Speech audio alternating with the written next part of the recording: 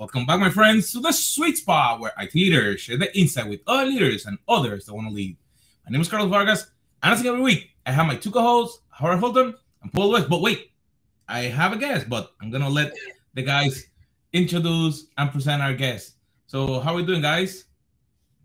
Doing well, doing well. How was your vacation, Carlos? It was amazing. Good. They all should be, right? We had great time. Was long flight, but it was worth it. 14 hours. First class, right? We went first class. We actually decided to take our honeymoon. After 5 years, we haven't taken our official honeymoon, so we went all the way. Yeah, after 5 years, it's just called a vacation.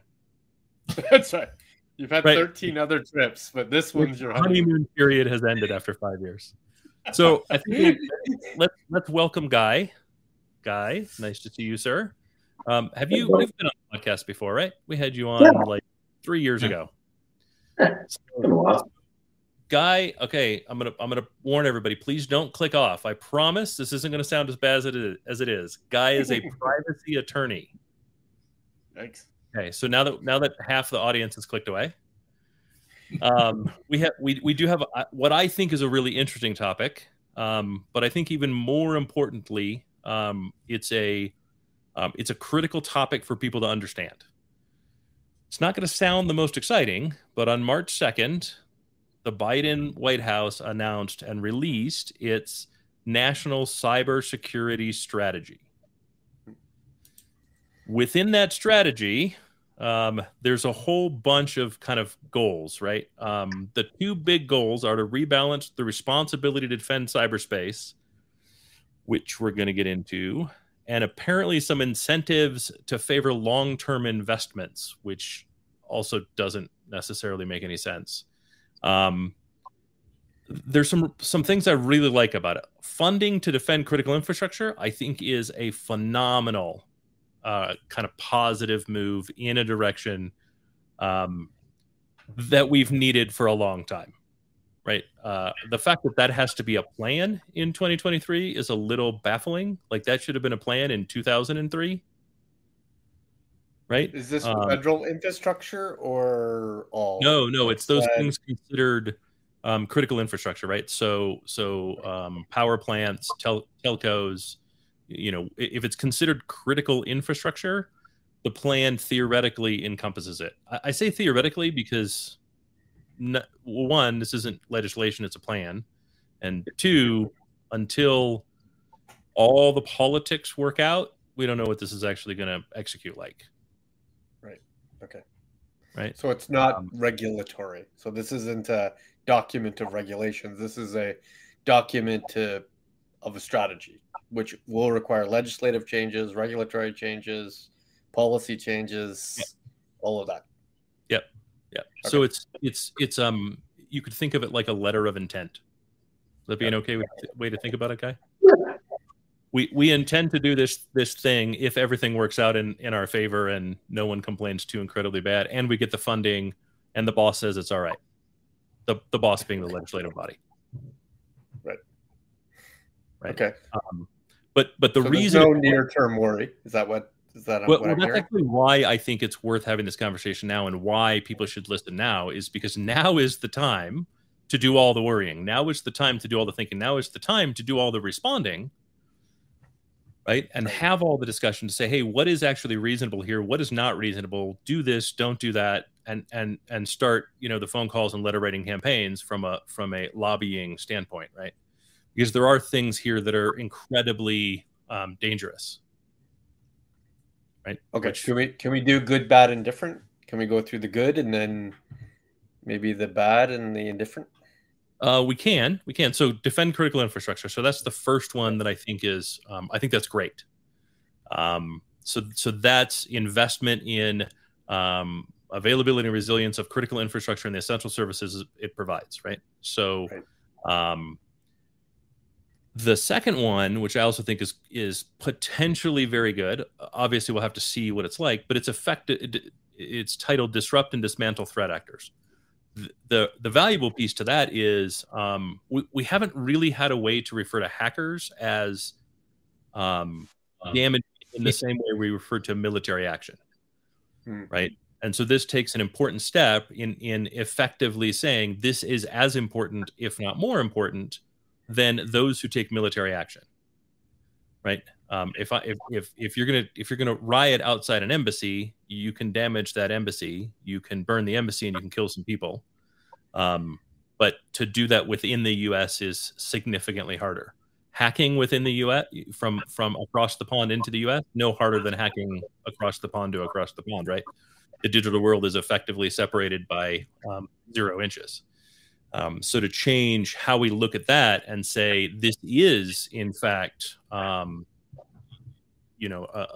huge strategic importance, allows the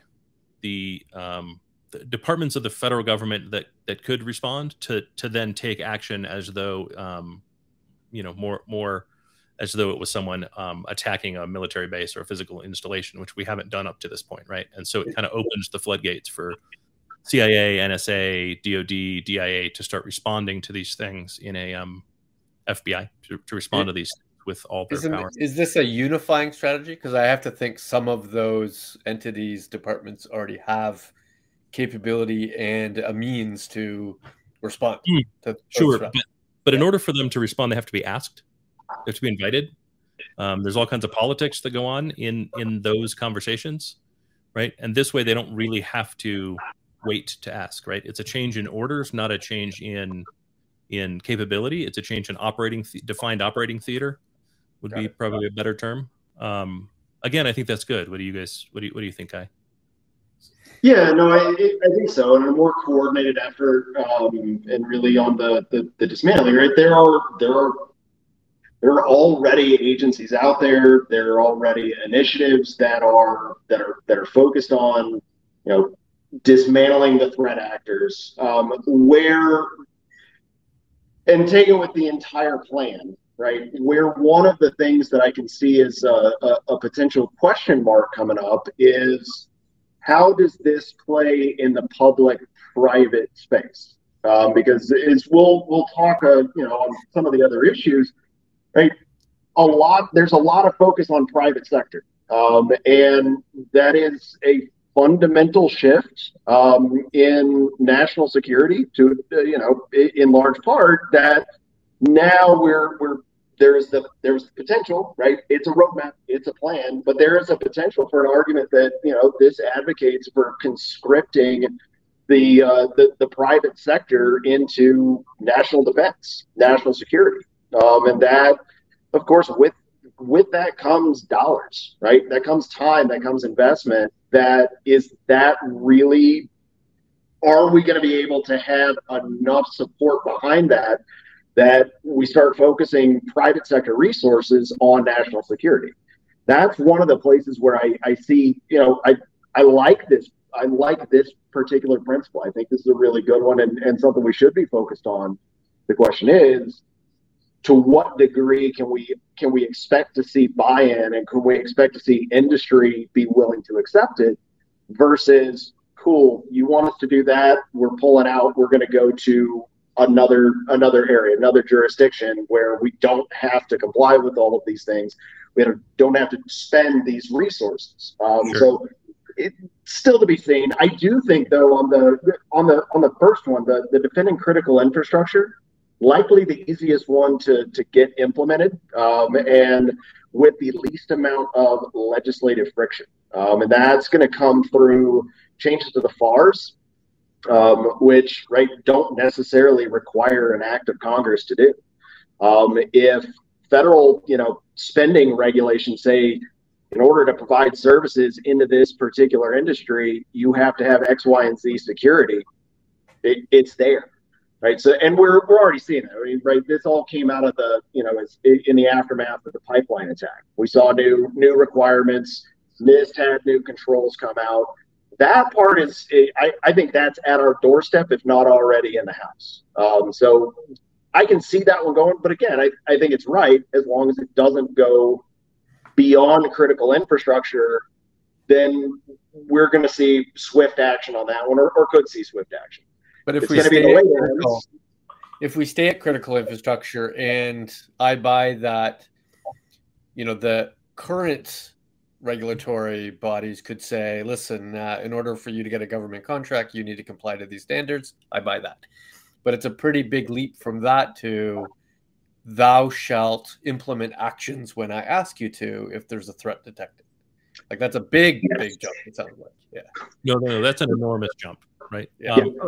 So it's also worth noting the SEC and the FBI have been trying for years to force reporting in a breach. Mm-hmm.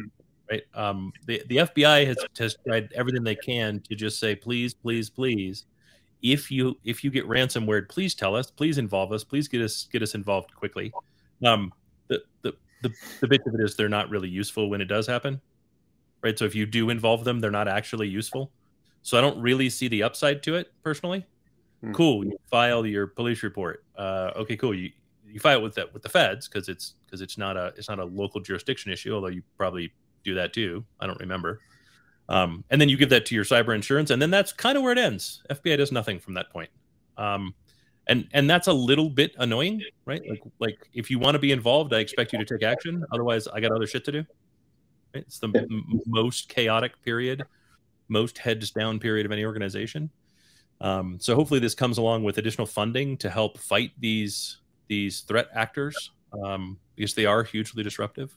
The other issue I see is I did a little bit of consulting for a critical infrastructure, right? Kind of water and power sort of thing.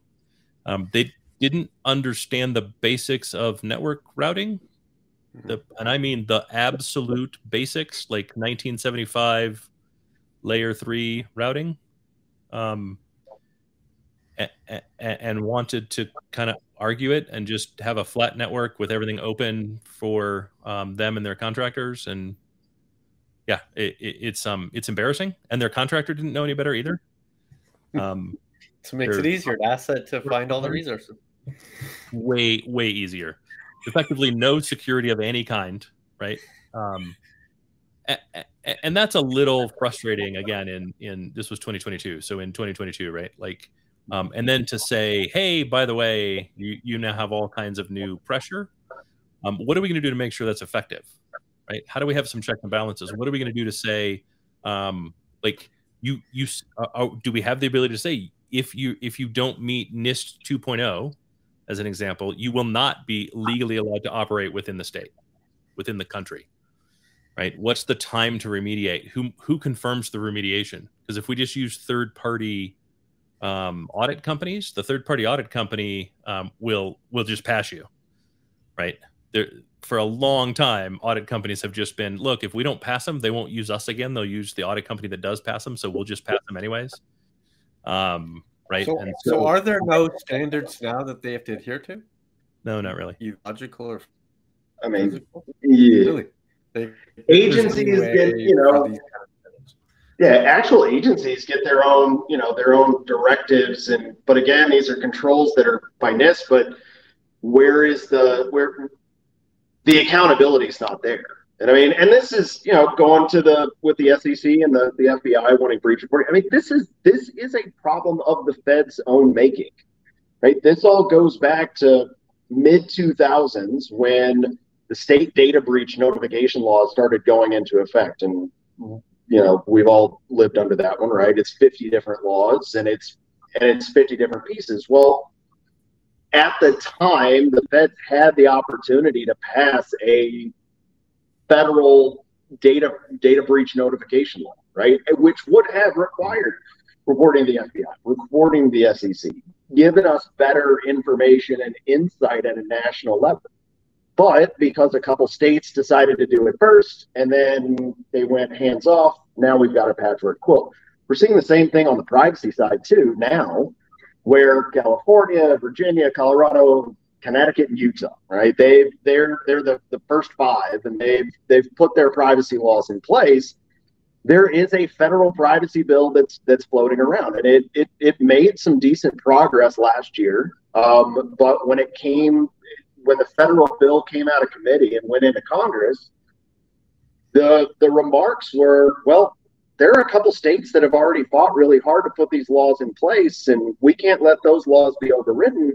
So put it on the back burner. right? Because and so those are going to be fights that we're going to get into, where because we haven't addressed it way back when it should have been addressed in the first place, now we have to fight with not only getting the right structures in place, but also how does this impact programs and frameworks that have been developed because at the state level, because the feds didn't act.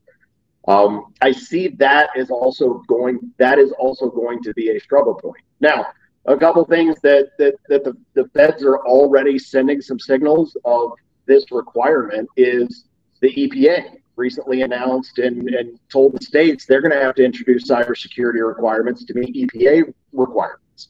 And so there is going to, it's a pretty clear signal that they're going to try to take some aggressive steps at a federal level.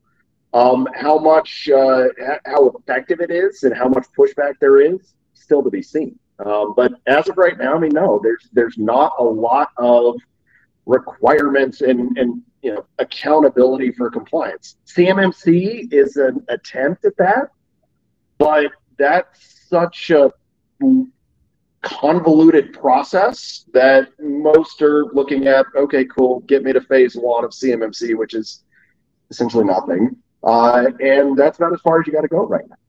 As long as you're not doing anything, weapons related, you're probably okay. And that's still not going to prevent things like the pipeline attack or prevent, certain supply chain attacks that we see happen or see attempted with fairly regular, at a fairly regular clip. So did you see the state of Ohio has a new motion to change their flag specifically? No. Yeah, it looks like this. It's this and then this. Yeah. Yeah. Then so is there any other good parts before you sort of jump into the worst parts? No. I mean, okay. There's a bunch of other parts that I think are interesting, but there's not enough detail in them to explain what they mean. Like we were talking a little before this started, right? There's a request to promote IPv6.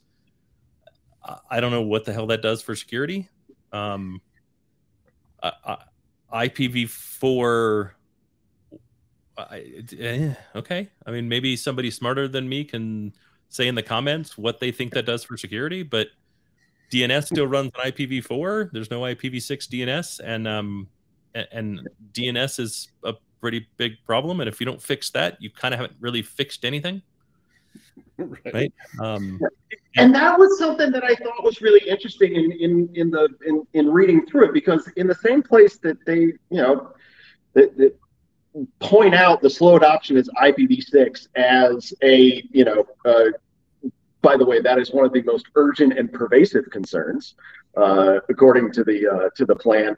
In the same sentence, they talk about the other urgent ones are border gateway protocol vulnerabilities and unencrypted DNS requests. Right? Sure. How does that get fixed? Well, and does it even need to? We've had DNS security for a while, but it doesn't actually solve anything. If I can still spoof core certificates and I can still break certificates, then I can also sec my own DNS server to be whatever the hell I want, right? Like there's so many core vulnerabilities that continue to get found in things that are core to how the internet works, that those things don't fix any of it, right? I think before you're allowed to write any of this stuff, you should have to stand up on stage at DEF CON and actually try to advocate. Because it's funny how many of these topics have come up at DEF CON, as in, hey, everybody said this would fix it. Let me show you why it doesn't. And that was the DNSSEC one was 7-ish years ago. Like fundamentally, DNSSEC is just broken. So that's not really going to solve the problem. I appreciate kind of what the Fed's trying to do, but it speaks to a lack of understanding. So let's talk about 3.3. Yeah, because that is it's the biggest crux of the problem with all of this. Yeah. So let's start the conversation with there's a lot of regulatory chatter in general, right? Privacy, ethics within AI and machine learning, legal usage of artificial intelligence, bias, a lot of AI stuff right now, right? One of the biggest issues in all of it is not that we don't need to do something. We absolutely need to do something, but we also need to consider how we play in the global arena. Neil Stephenson said 40 years ago, Neil Stephenson wrote, "The United States provides three things to the world. We excel at three things: pizza, entertainment, and microcode." Right? Those are the three things we bring to the world. We deliver more varieties of pizza faster than anywhere else in the world. We're the, Hollywood, right? We're the entertainment capital of the world from that perspective. And then software. And it certainly was true in the 80s. We were ahead of every other nation in quantity and quality of code produced as those two things together. But it does speak to how we need to be able to compete in an international stage, and how we have to temper and we have to balance all of this legislation through the lens of, if the competition isn't doing it, at what point do they outpace us in what is likely to be the largest single location of wealth within an economy? Forget about people, but an economy, right? Are we okay going from the first largest economy in the world to the 10th?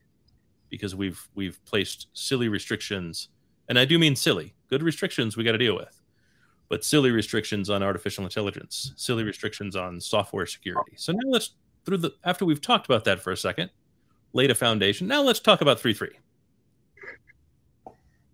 What's 3.3? Go ahead, guys. So 3.3 is, and this was the one this was of the objectives, right? This is the objective that caught everybody's attention, and rightfully so, because there's those 5 core objectives for improving cybersecurity, 2 ways of doing it. And one of them, the big one, is rebalancing the responsibility to defend cyberspace. That sounds great. 3.3 says software developers should be the ones that are responsible for breaches, right? So responsible for the cost, responsible for all of the fallout, and that businesses and end users and critical infrastructure shouldn't have as much responsibility. That sounds good, I suppose, in the abstract. Sounds horrible. Sounds like someone who's never, ever talked to a software developer, never run an organization, never nothing. Well, right? It seems like somebody that their identity got stolen and wants to lash out at somebody. Yeah.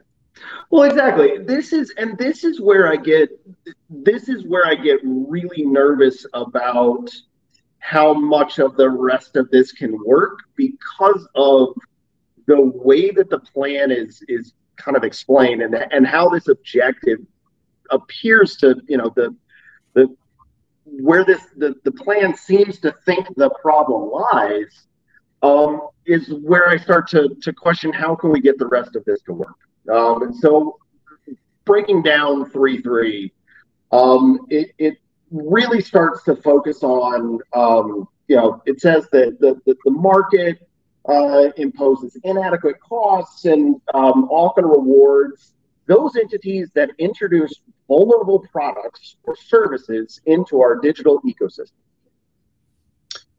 Of the breaches that I'm familiar with, it was not consumer products, in large part, that result in the massive problems of breaches, right? These are often B2B systems or their own proprietary blend systems, right? Sure, there are some circumstances where consumer grade product suffers a breach, but the focus appears to be, just with that opening, is, hey, if you're building things and clearly there's dubious practices with respect to security, that's the source of our problem, right? That's the source of the threat to national security, not still using infrastructure from the 70s, not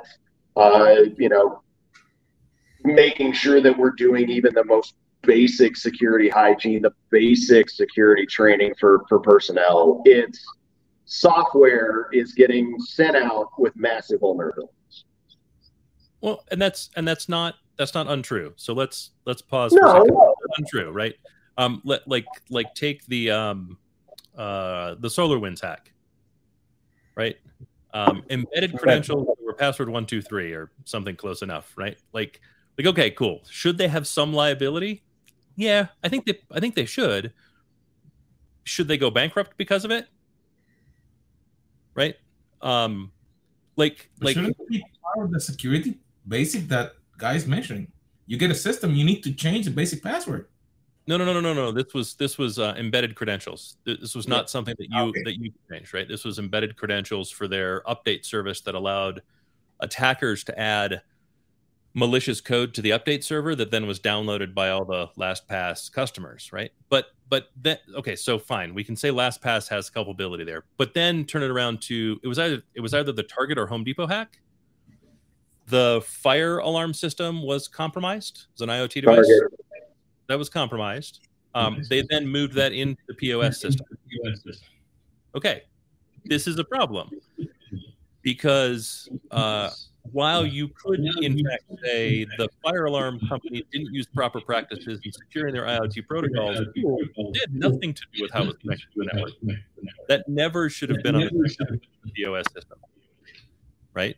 So where do you draw the line? How do you define this? Additionally, zero trust, which the federal government has said all agencies must support, specifically is designed because you can't trust any application. If you could solve it simply by legislating cybersecurity within applications, we wouldn't need zero trust, but there's no way to do that. Right? What do we do about 0 days? 0 days are always going to exist, right? The only secure platform you have on a Friday ends when you clock out on Friday. Right? Like it's there's no such thing as perfect security. So are we attempting to motivate companies to be better? Okay, I support that, right? To have security at the table before we go to operations. Again, I support that. But at what point do we demotivate software development in the U.S.? And what's the not necessarily just the control, because that's certainly a problem, but what's the context of the individual versus the company? Like vast majority of software is written by individual contributors, right? Well, then it excludes open source. Like it's specifically, even code written by an organization, a lot of those people are consultants. Sure. Contracted consultants. And therefore, are they taking on personal liability for this? Sure. Well, and what company has a software package that is free from open source libraries? Right. Exactly zero. Yeah, there is nothing of substance that is free from open source libraries. Right. So are GPL all over the place? Yeah. Right. So are you saying the only, like, to protect yourself, you have to design everything in-house? Well, that's just going to introduce tens of thousands more vulnerabilities and slow the entire process down.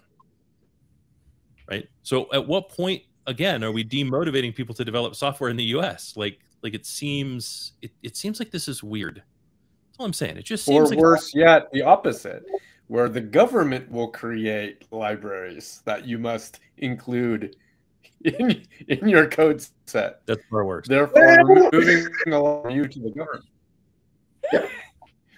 That's I mean, you joke, but that's potentially where we're going. And on the open source piece, there is there is this the concept that says, hey, open source developers shouldn't be responsible, but at the same time, one of the ills that the plan calls out is that software makers, as they're referred to in the plan, developers are using they're integrating third-party software that's unvetted and of unknown provenance, right? So that, although sure, open source developers, the plan steers away from looking at liability, that if that part takes hold, right, unvetted, unknown provenance, that could have a chilling effect on the incorporation of open source, right, and on the sharing of open source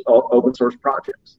Just simply because it gives the argument of, well, it's unvetted, except that it's not, right? It's gone, the community continues to review, continues to improve, but that could drive even more proprietary development or wrapping things around proprietary, or under a proprietary umbrella. Again, it's going to slow down development and could wind up frustrating the entire proliferation of open source libraries in the first place. Right, which would be a big problem because nothing has the eyes on it that open source has.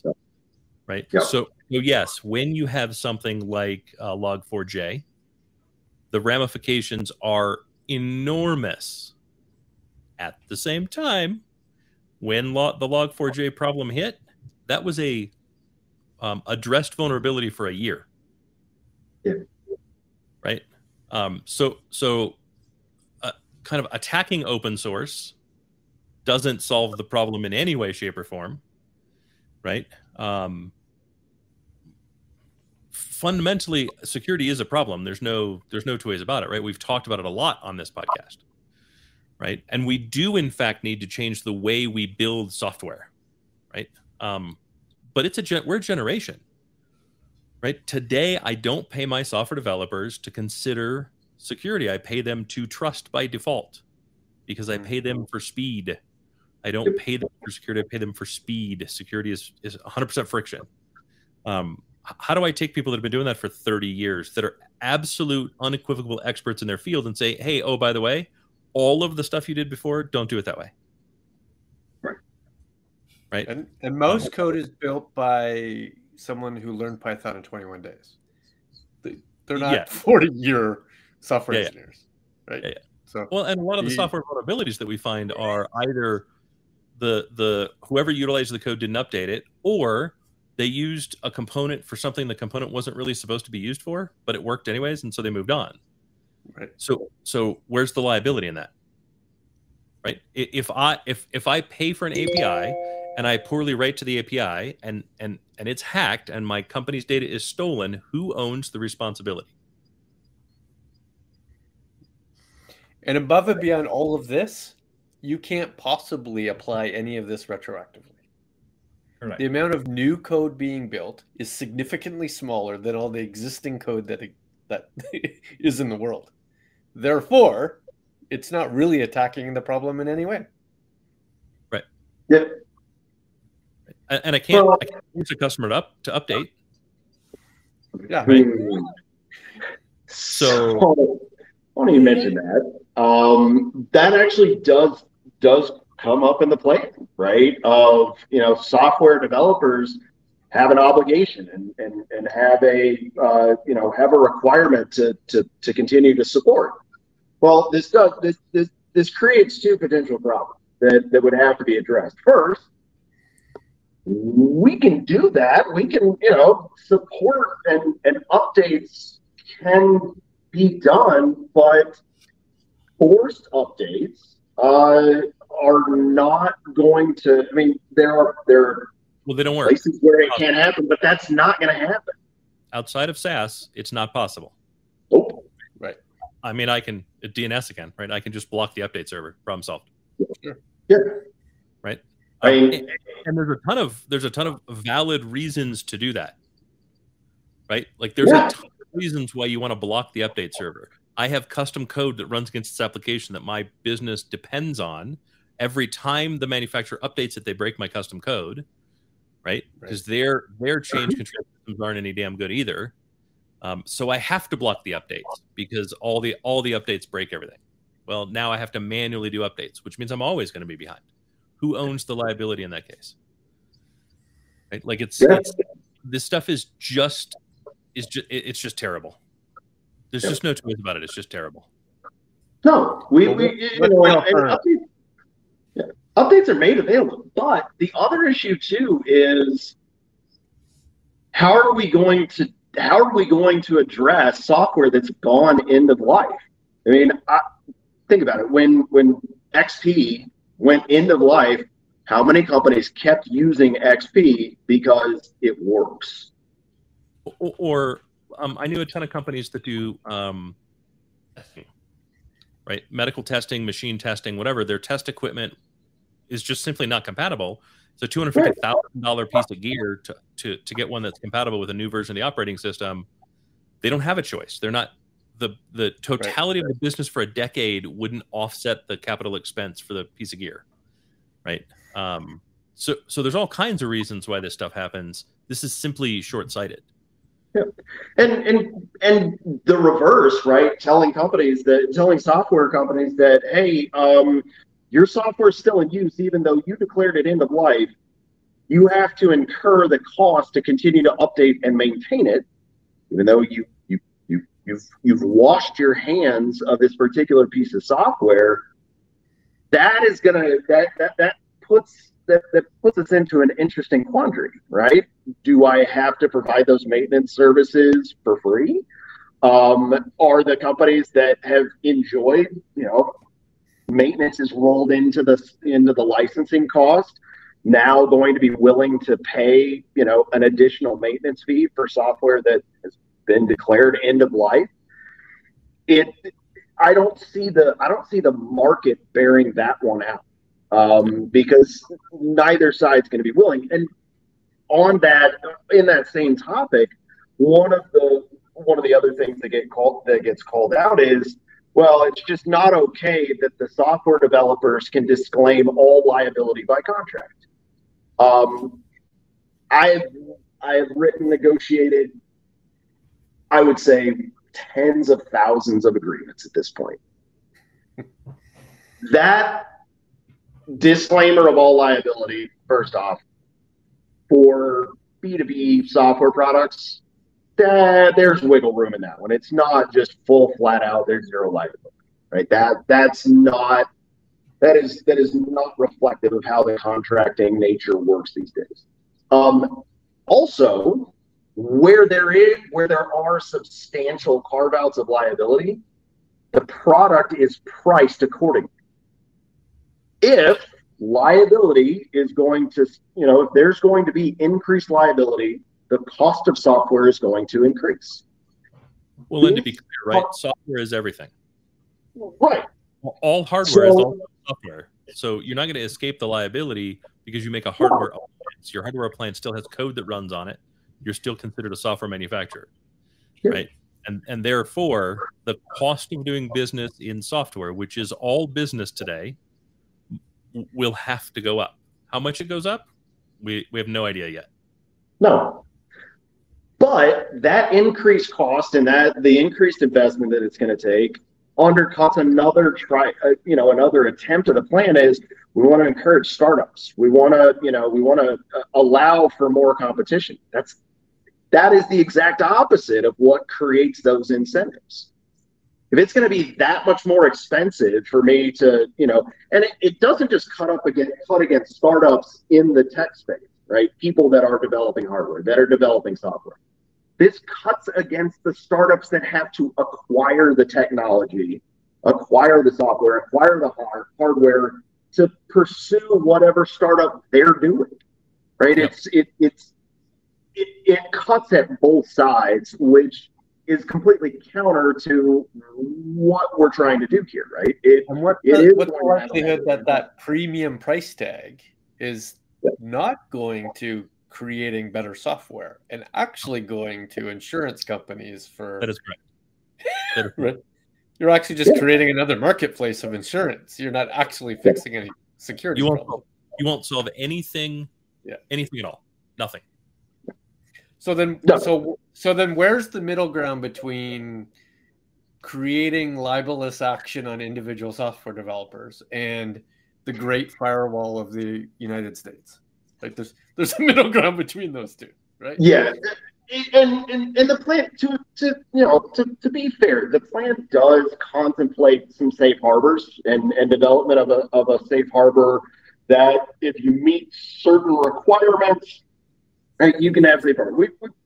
Right? That exists already. We've got safe harbors for copyright infringement under DMCA. We've got safe harbors for activities of users through the Communications Decency Act.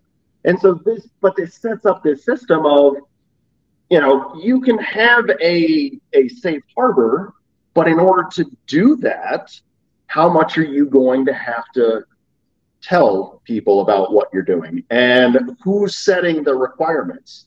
And do we have different requirements for different types of software, right? Are we talking about software that's embedded within hardware? Are we talking a consumer application? Where does that safe harbor go? And the problem with this and with other approaches like this is it's trying to cast this wide net without really thinking about the individual circumstances, right? This is akin to, all right, well, we have specifications for manufacturing vehicles. Okay.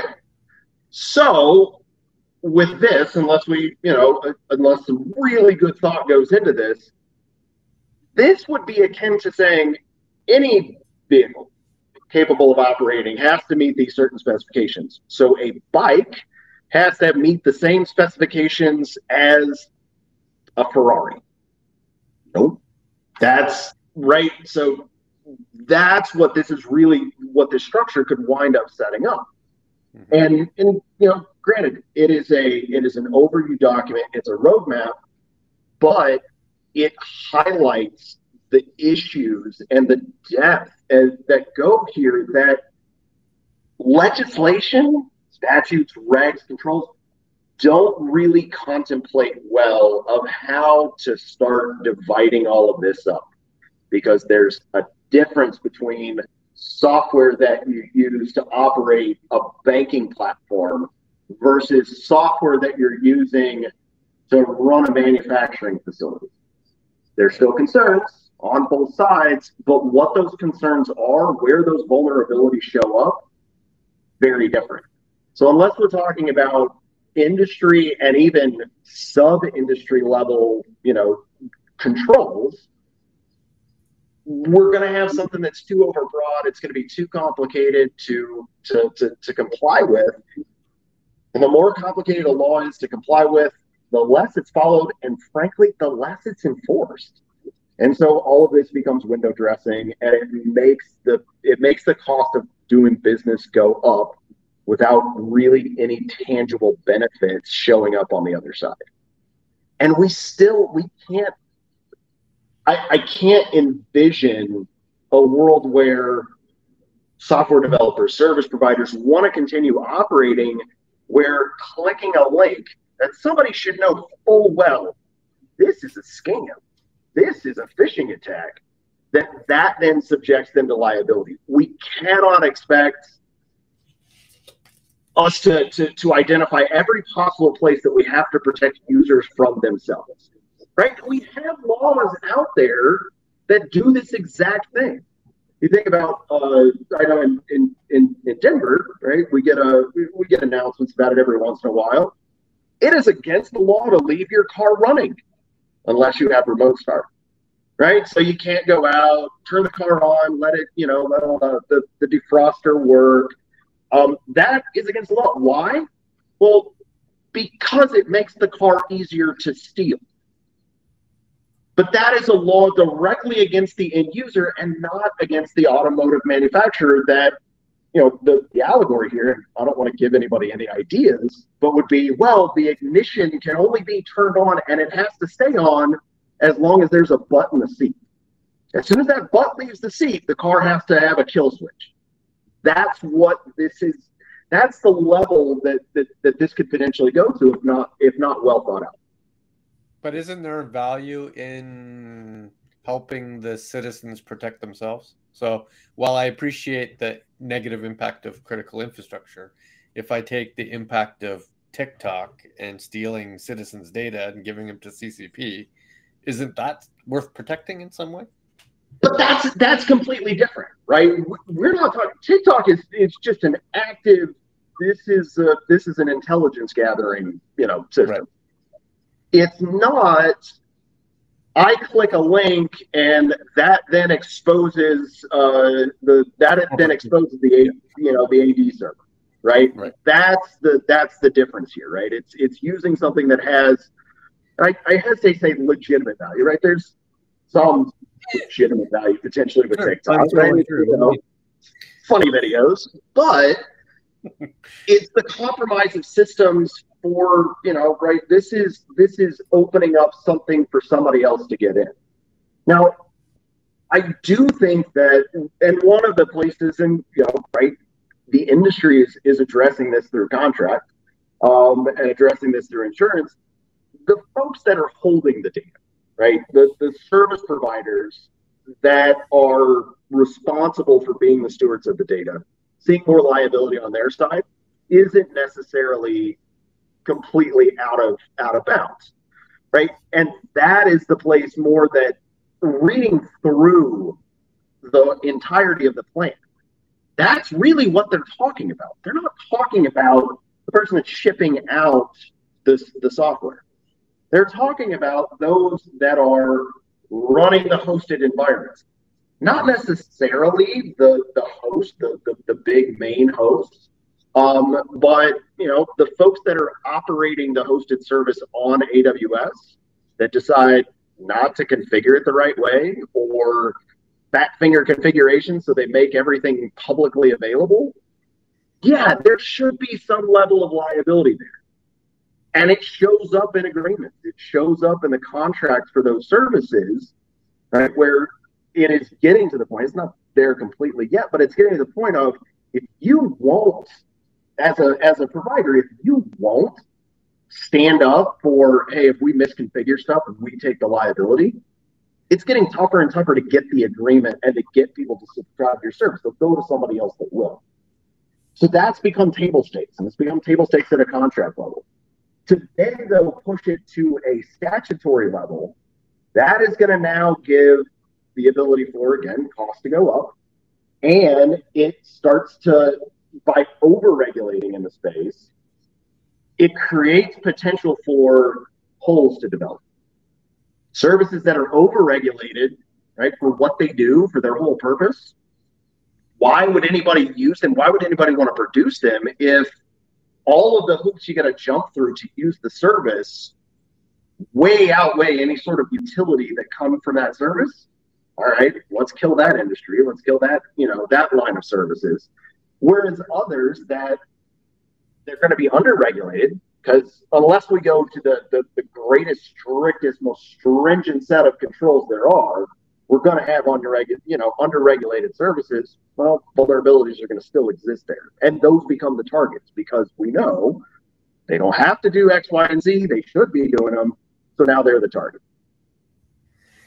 Well, I feel more informed.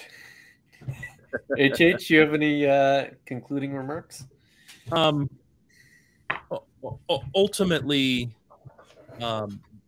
this stuff has the potential to be hugely disruptive, hugely negative, and damaging. Please take a minute, gather your own thoughts, and communicate with your representatives. Communicate with, your companies. Make sure that you are informed. It's not a reason to panic. This isn't law, but I hope this starts to kind of make you feel like maybe you should be paying attention to what's going on in laws that affect technology, because this stuff is incredibly complex, and it's likely being decided by people who've never run the stuff. Likely, absolutely. The evidence that I see is completely lacking in anyone that's ever run anything. Yeah. Carlos.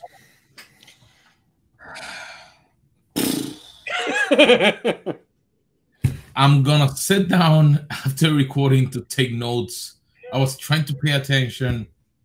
The only one thing is, this gonna apply all the way up to enterprises, to small businesses, or is it a bracket that if they make over a certain, because I think that will have also a bigger impact, at least here in the US. There's a lot of small businesses that they may not develop like we think, but they, like I said, they put services together and they offer it to other smaller businesses, and they don't have sometimes the skills to secure it correctly. Yeah. Well, and then, I mean, within security, the percentage of security companies that are not US based is getting higher and higher, right? Does this provide an extreme leg up for those companies? Right? Are we making it so, what was a $3 million investment to start a security company is now a $5 million investment because of the increased cost in legal and insurance, right? Does that create a barrier for entry into the market that's going to be damaging to us in the long term? There's a large ripple effect to this that I think we really need to be on top of. Well, I know that there's going to be a lot of conversation about this. My friends, like we say always, take the time, sit down with your team, understand the challenges and how this can impact your company. Make sure that you share, you subscribe, and we'll see you on our next episode.